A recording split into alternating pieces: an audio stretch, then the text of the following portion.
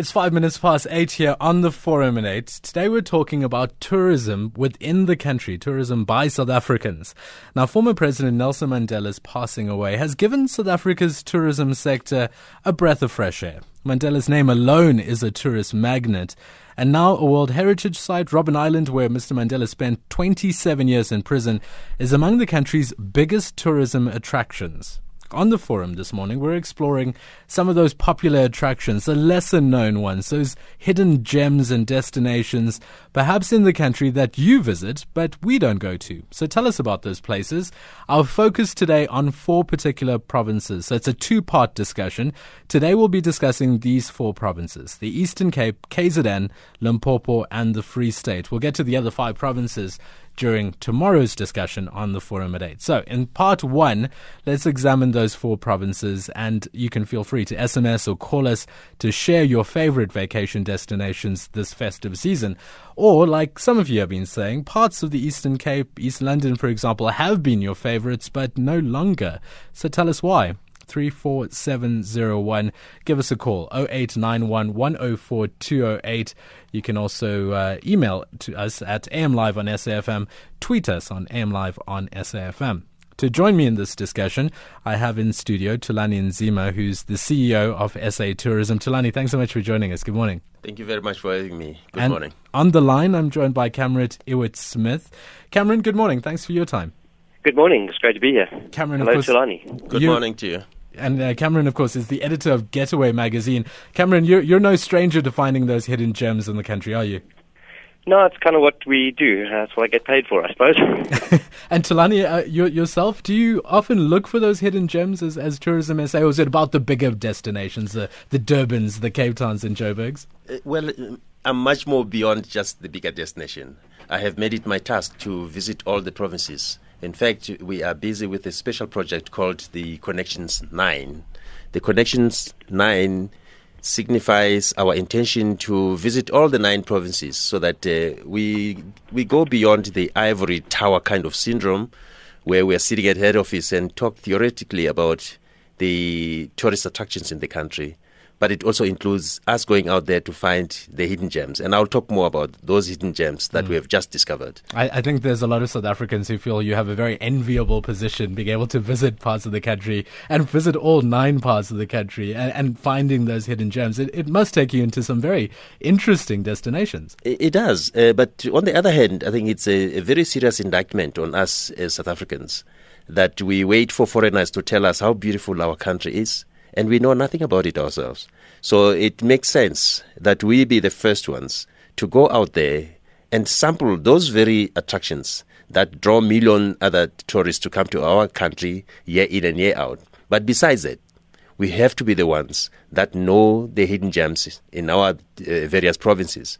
The challenge that we set out there is every province has to be able to point out what are the top must-see tourist attractions. And it's a very interesting challenge that if you have 10 people in the room and you throw this kind of question to them, chances are you'll have 10 times 10 different options. The idea is to force them to kind of come to some consensus where they believe that if you have guests that you yourself are hosting, where would you take them to? Rather than them telling you that we would like to go and see the big hole in Kimberley, you have to tell them, if you are coming from the Northern Cape, Kimberley is a must-see kind of tourist attraction.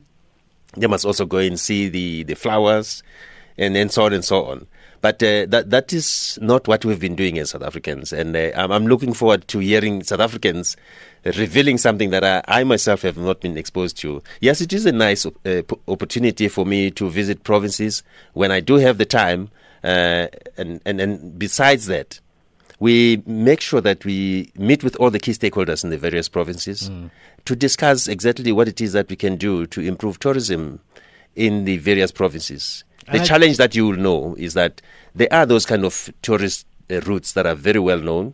People come here, they will know about Cape Town. They know about Table Mountain, but very few of them will tell you about something like Dinokeng, Maruping, the cradle of humankind. And I wonder if that's our fault as South Africans, because when we talk about places to visit in the country, we do talk about the Cape Towns and the popular holiday destinations. Cameron, how true is that allegation that South Africans aren't really visiting many parts of the country, and if they do, they visit the popular sort of hubs? Yeah, I suppose it's very true, of course, but then we also have a very complex time in our history. We have quite an established group of people in the country who've traveled quite a lot historically, and we have a group of people moving into middle class for the first time who are going to start traveling for the first time. What amazes me, and it was really interesting hearing Thulani's thoughts there, I think there's an issue here around partly South Africans want to travel. We want to go out and see our country, and every person I've ever spoken to has got aspirations to do things. They're usually not the same aspirations as, a European traveler. But what's interesting about the industry is there are large parts of the South African tourism industry who have become absolutely focused on this foreign dollar, and they ignore South Africans. And I don't know if that happens anywhere else in the world. Imagine a European tourist destination kind of saying, oh no, we're only really aimed at Europeans. It's crazy. So I think the way that South African tourism and South African tourism organizations market to South Africans leaves a lot to be desired. But we're getting better. And who would you say are the biggest culprits? And I don't want to beat down any particular city, but Cape Town's often been accused of being this metropolis, this Eurocentric sort of environment, and the shops know that, and so they kind of cater to that foreign dollar, the euro that comes in every year. Isn't it everyone? Isn't it? If you go, I have just been on a trip to the luxury lodges east of Kruger, and we were particularly looking for establishments that would actually suit a South African, because the way South Africans travel is also a little bit different from foreigners. But a number of times I bumped into places who kind of, they almost said, oh, we're just interested in foreigners. We don't really look to South Africans. And I had that sort of, oh gosh, could that really be true? This is massive market right here, and you're going to ignore them because you want to attract a tourist from London or for New York? Seems odd to me. It seems odd. And there's too many people doing it. But that also, it means that locals can find places that are not so foreign orientated, and there's lots of them. Well, that's what I was going to ask. What's the pricing like? Thulani, maybe you can help us with this. What's the pricing like in those gems, those hidden, secret, lesser talked about, lesser known destinations? Are they still priced as highly as Cape Town is, or are they more, moderately or better priced for South Africans to travel? Well, let me deal with the point that Cameron has raised earlier. First, the issue of targeting foreigners as the main source of tourism to South Africa, it's a little bit distorted in a sense. Our focus as South African tourism is to promote both domestic tourism and international tourism. If you look at the balance of tourism that arrives in the country year in and year out, upwards of 70% consists of domestic tourism. I'm talking now the total tourist activity in the country. Upwards of 70% is domestic tourism. And when you look at the long-haul tourism, upwards of 70% comes from the regional African market. So it makes sense. Yes, there may have been some bias in terms of looking at the international tourists because of the currency issue that traditionally has benefited South Africa. But you are seeing more and more African countries that are spending in hard currency.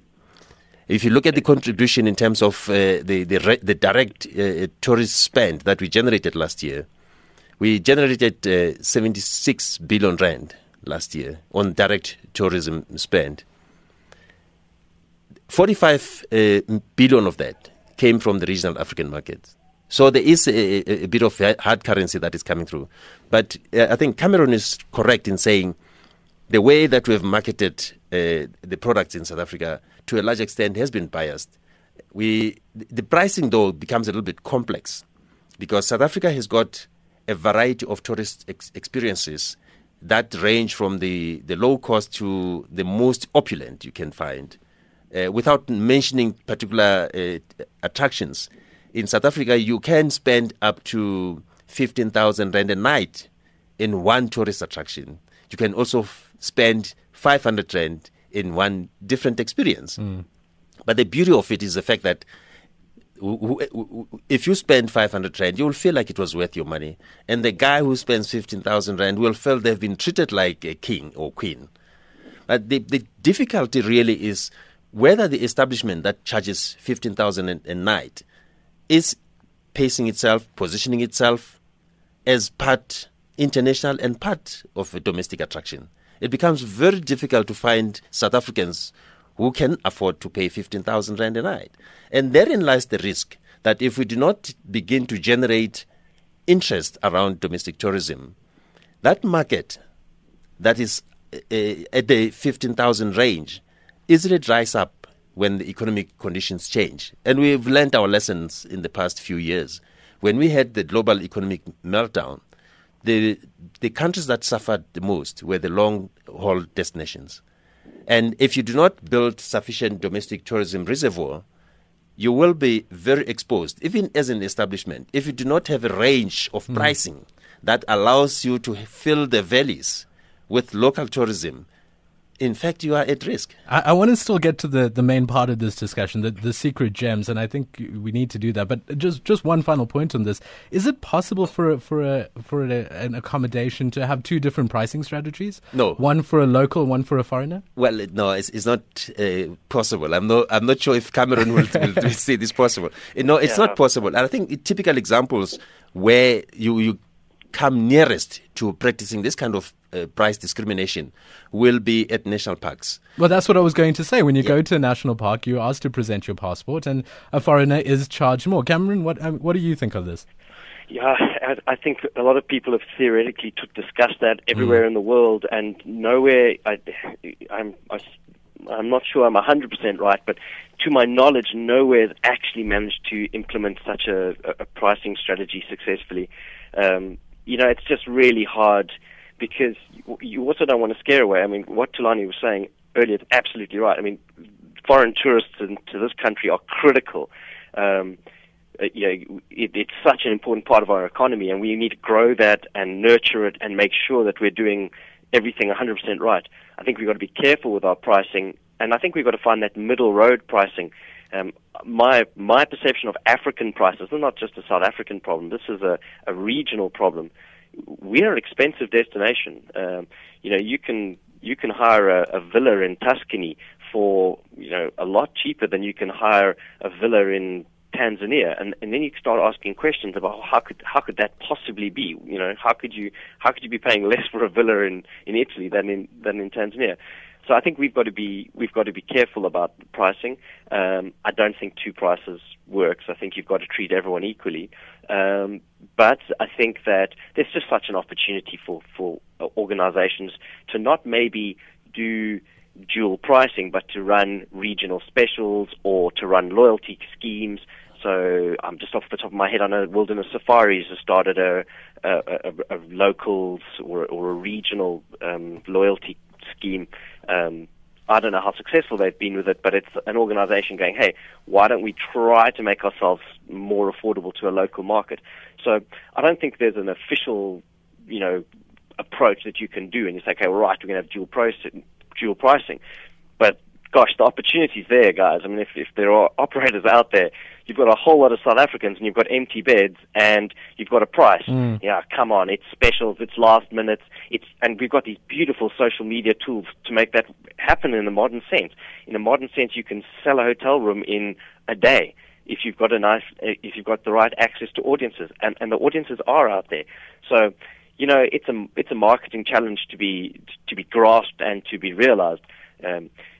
I just think that there are a lot of operators in South Africa who, they're doing exactly what they've done for years and years and years. They've looked to their traditional markets, they've looked to foreigners, they've looked to, the sort of established, middle class, and they haven't moved their marketing message an inch to say, well, with the exception of someone like Sun International, moved their marketing, and they're definitely targeting a new breed of traveler coming into the market, which is somebody who maybe doesn't want to camp, maybe they do want an urban experience, etc.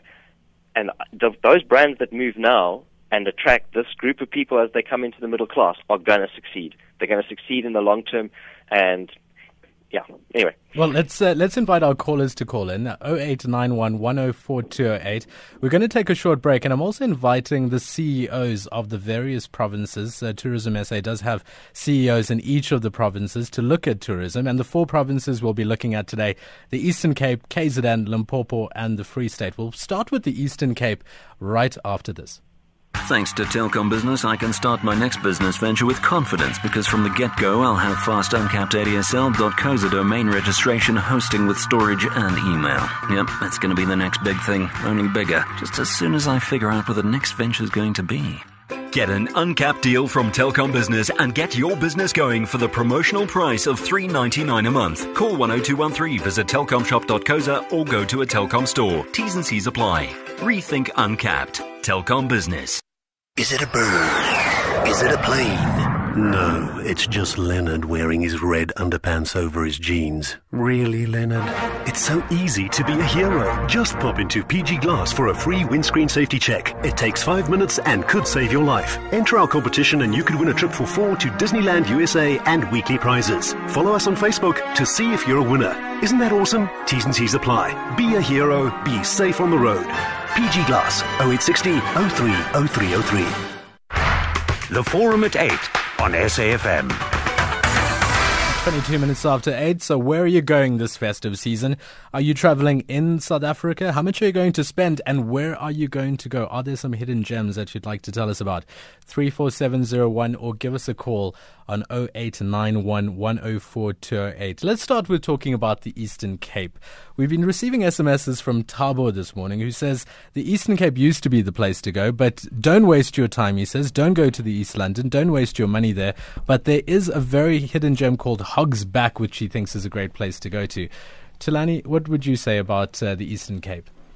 Well, I think every province continuously reinvents itself.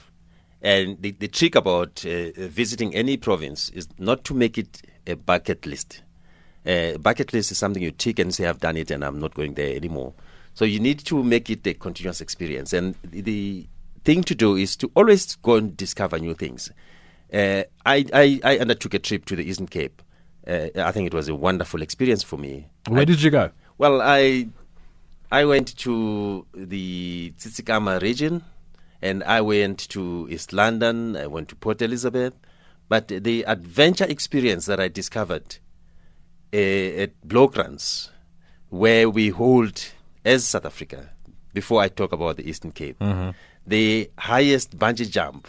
When the CEO of the Eastern Cape comes online now, he will tell you that him and I took a plunge and jumped at this exhilarating, adrenaline-pumping 216-meter bungee jump. I don't think Tabo has done that. Well, let's ask him. I don't think he's done the zip line as well in the Eastern Cape. He may have gone into the city centers, and if he talks about, it's no longer exciting, find something else that is exciting. And I have discovered the Eastern Cape differently. But there's also a rich vein of history and culture in the Eastern Cape. Change tack. Don't go to the Eastern Cape every year and go to Port Elizabeth beachfront year in and year out. That is not going to be exciting. I've got the SA Tourism CEO in the Eastern Cape on the line for us, Luxolo Rubushe. Thank you very much for joining us. How did it feel taking the plunge with the SA Tourism CEO? I made the mistake. Good morning to you and good morning to Nzima and the listeners, yes. I dared him. I said, if he jumps, I'm going to jump. And I must say, I was hoping that he's going to check it out. But he was extremely keen to jump, and he jumped ahead of me. And I followed him. But as he correctly points out, it's an experience like no other when we went down there. So it was really great. And I think even for him to come and see what we have, because at the time he was looking for unique experiences in the Eastern Cape. So what is that unique experience in the Eastern Cape? Where's that one place that you like to go to in the province? One of the great things about the Eastern Cape is just the variety of experiences that one is able to enjoy. Mr. Nzima at the time said he normally has got about 5 minutes to talk about South Africa when he travels internationally. And he wants very, very quickly to be able to lift those that come from our own province. So I think the first one that he's already touched on is the bungee jump that is in Blokrands. which is the longest bungee jump on a functioning bridge in the world. So that's one. The second one that we've got looks at snow. We've got a place called Tiffendale in South Africa. It's around the roads, and in there we actually have got snow 24/7, 365. So people can actually come to the Eastern Cape and do skiing. And in fact, when he did come, it was winter, and the place was actually fully booked. So it gets fully booked quite often. Cameron, your thoughts on the one place in the Eastern Cape that you'd like to go, or have been? One place. God, you can't give one place in the Eastern Cape. You know, what I was going to say about Tabu's SMS is Eastern Cape's a lot. You know, you can't brush the Eastern Cape with one brush and say, "Oh, no, the Eastern Cape's not a place to go." Right. I'm heading there on Saturday. I holiday just outside PE in a little place called Kenton every year. Just about my family home. Well, my family has a home there. Lives there permanently. So to me, the Eastern Cape is very special. I'm very fond of Port Elizabeth. I just love the city. I like East London, even though, you know, I hear people saying, "Oh, East London's not what it was." Yeah, maybe it's not what it was, but I still like it. My one special, there's too many. You can't ask me one. I think the reserves along the coast, Hluleka, Dwesa, Nkombati, very special. The Wild Coast, you know, those family holiday resorts along that coast. Man, that's some of the best holidaying you can have in the country. We wrote about a little place, just inland, a little reserve called Fort Fordyce. Beautiful views. Never heard of it. When the journalist came back and said, "Oh yeah, I found this place called Fort Fordyce," I was like, "Where? Fort Fordyce? That doesn't exist." But it was a beautiful nature reserve, really, really high quality. Taba mentioned Hogsback, special. Sorry, I can't give you one. I'm giving you all of them.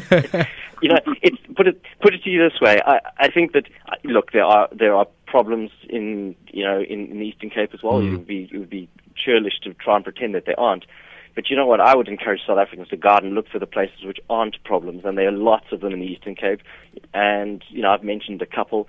And the more we travel to those places, the more tourism becomes important. The more that people start to take us seriously as tourists, it means that the safety and security ministers start to make sure their police officers are working properly so that crime comes down, because whatever you do, you can't scare away the tourist. Hey, it's a very important economic driver, and yeah. Well, I love Eastern Cape. It seems this reputation, though, does precede it. Bongani also writes in about East London and Gonubi, he says, are the filthiest areas in the world. I don't know if it's the filthiest in the world. He says, potholes and rubbish everywhere. It's quite disgusting. Olo, joining me from SA Tourism CEO in the Eastern Cape. I mean, how do you defend against these allegations that it's the dirtiest place in the world? Yes, I think a lot of people who come to the Eastern Cape, especially those that have been coming here for a while, have got high expectations. And I think it's also fair to say that there's generally been quite a lot of debt, I would say, especially in the East London area. We're actually having a discussion with Buffalo City Municipality, and we've seen efforts of actually stepping up the cleaning exercise. I think what has been happening is that over time there's been a huge influx of people, especially informal traders, if one looks along Oxford Street. And I think that now demands additional effort in terms of making sure that we're able to clean that up on a regular basis. And I must say that the Buffalo City Municipality is doing a wonderful job in terms of trying to counter that in beautifying the city if you are looking at the lighting. But I do agree that a lot more effort, especially around this time of tourism, needs to be put in place in terms of just making sure that there's continuous cleaning of the major nodes, especially from a tourism perspective. Olo Ubusha, thank you very much for joining us, SA Tourism CEO in the Eastern Cape. We'll move across to KZN, Limpopo and the Free State, and if there are any more hidden gems in the Eastern Cape, you can still write into us, 34701, and give us a call, 0891104208. Anne is holding on. I'm going to take us straight after your news headlines and Rowena Bird, so stay tuned.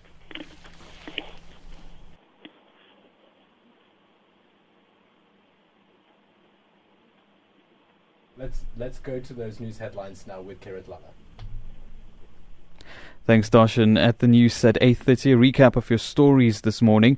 NUMSA General Secretary Irvin Jim will continue delivering his annual report this morning to the Union's Special Congress in Boksburg on Gauteng's East Rand amid appeals on members to consider a call on President Jacob Zuma to resign. The Health Professions Council is today expected to deliver its judgment in the case of apartheid-era chemical warfare expert Dr. Wouter Besson. The organization was probing Besson's conduct in a secret biological and chemical warfare research project, which it says violated international protocols and conventions. The bogus sign language interpreter at former President Nelson Mandela's memorial service in Johannesburg a week ago says he has interpreted for years at big events for the government and the ANC. Archbishop Emeritus Desmond Tutu has questioned the leading role handed to the ANC for Nelson Mandela's funeral, saying their former president would have been appalled at the Afrikaans speaking community's exclusion. And more European countries will soon send troops to support a French African mission to restore order in the Central African Republic. Details on these and more at 9. Traffic on SAFM. Well, anyone that's moving into Pretoria this morning using Atterbury Road, very heavy delays through Fairy Glen. You'd be advised to either move to Linwood Road or Garsfontein Road to get through that. Got some spectator traffic making its way in towards the Wanderers. Corlett Drive closed, and it will be every day in front of the stadium from 7 a.m. until 7 p.m. For the duration of the test. So you've got that closure and the need to divert, but you've now got some of the first sort of spectator volumes coming in, and slow from the Mike 1 highway from the ramps and onto Corlett Drive and going through towards the Wanderers Stadium. Durban's had a good run this morning. No major problems on the highways. The N2 through Gateway, if you're heading towards the airport, even moving very nicely, and that's a bit strange to say for this time of morning. Cape Town, vehicle fire on the M5 at Kenilworth, basically sorted out. Traffic is a little bit slow, but it's all moving through. N1 Old Oak Road down to Durban Road is busy, and queuing traffic on the Wynberg Hill coming into up towards Rhodes Avenue as well. Apart from that, it's been a pretty good run on the roads this morning. If you are travelling long distance, the good news is a lot of the construction works have been lifted.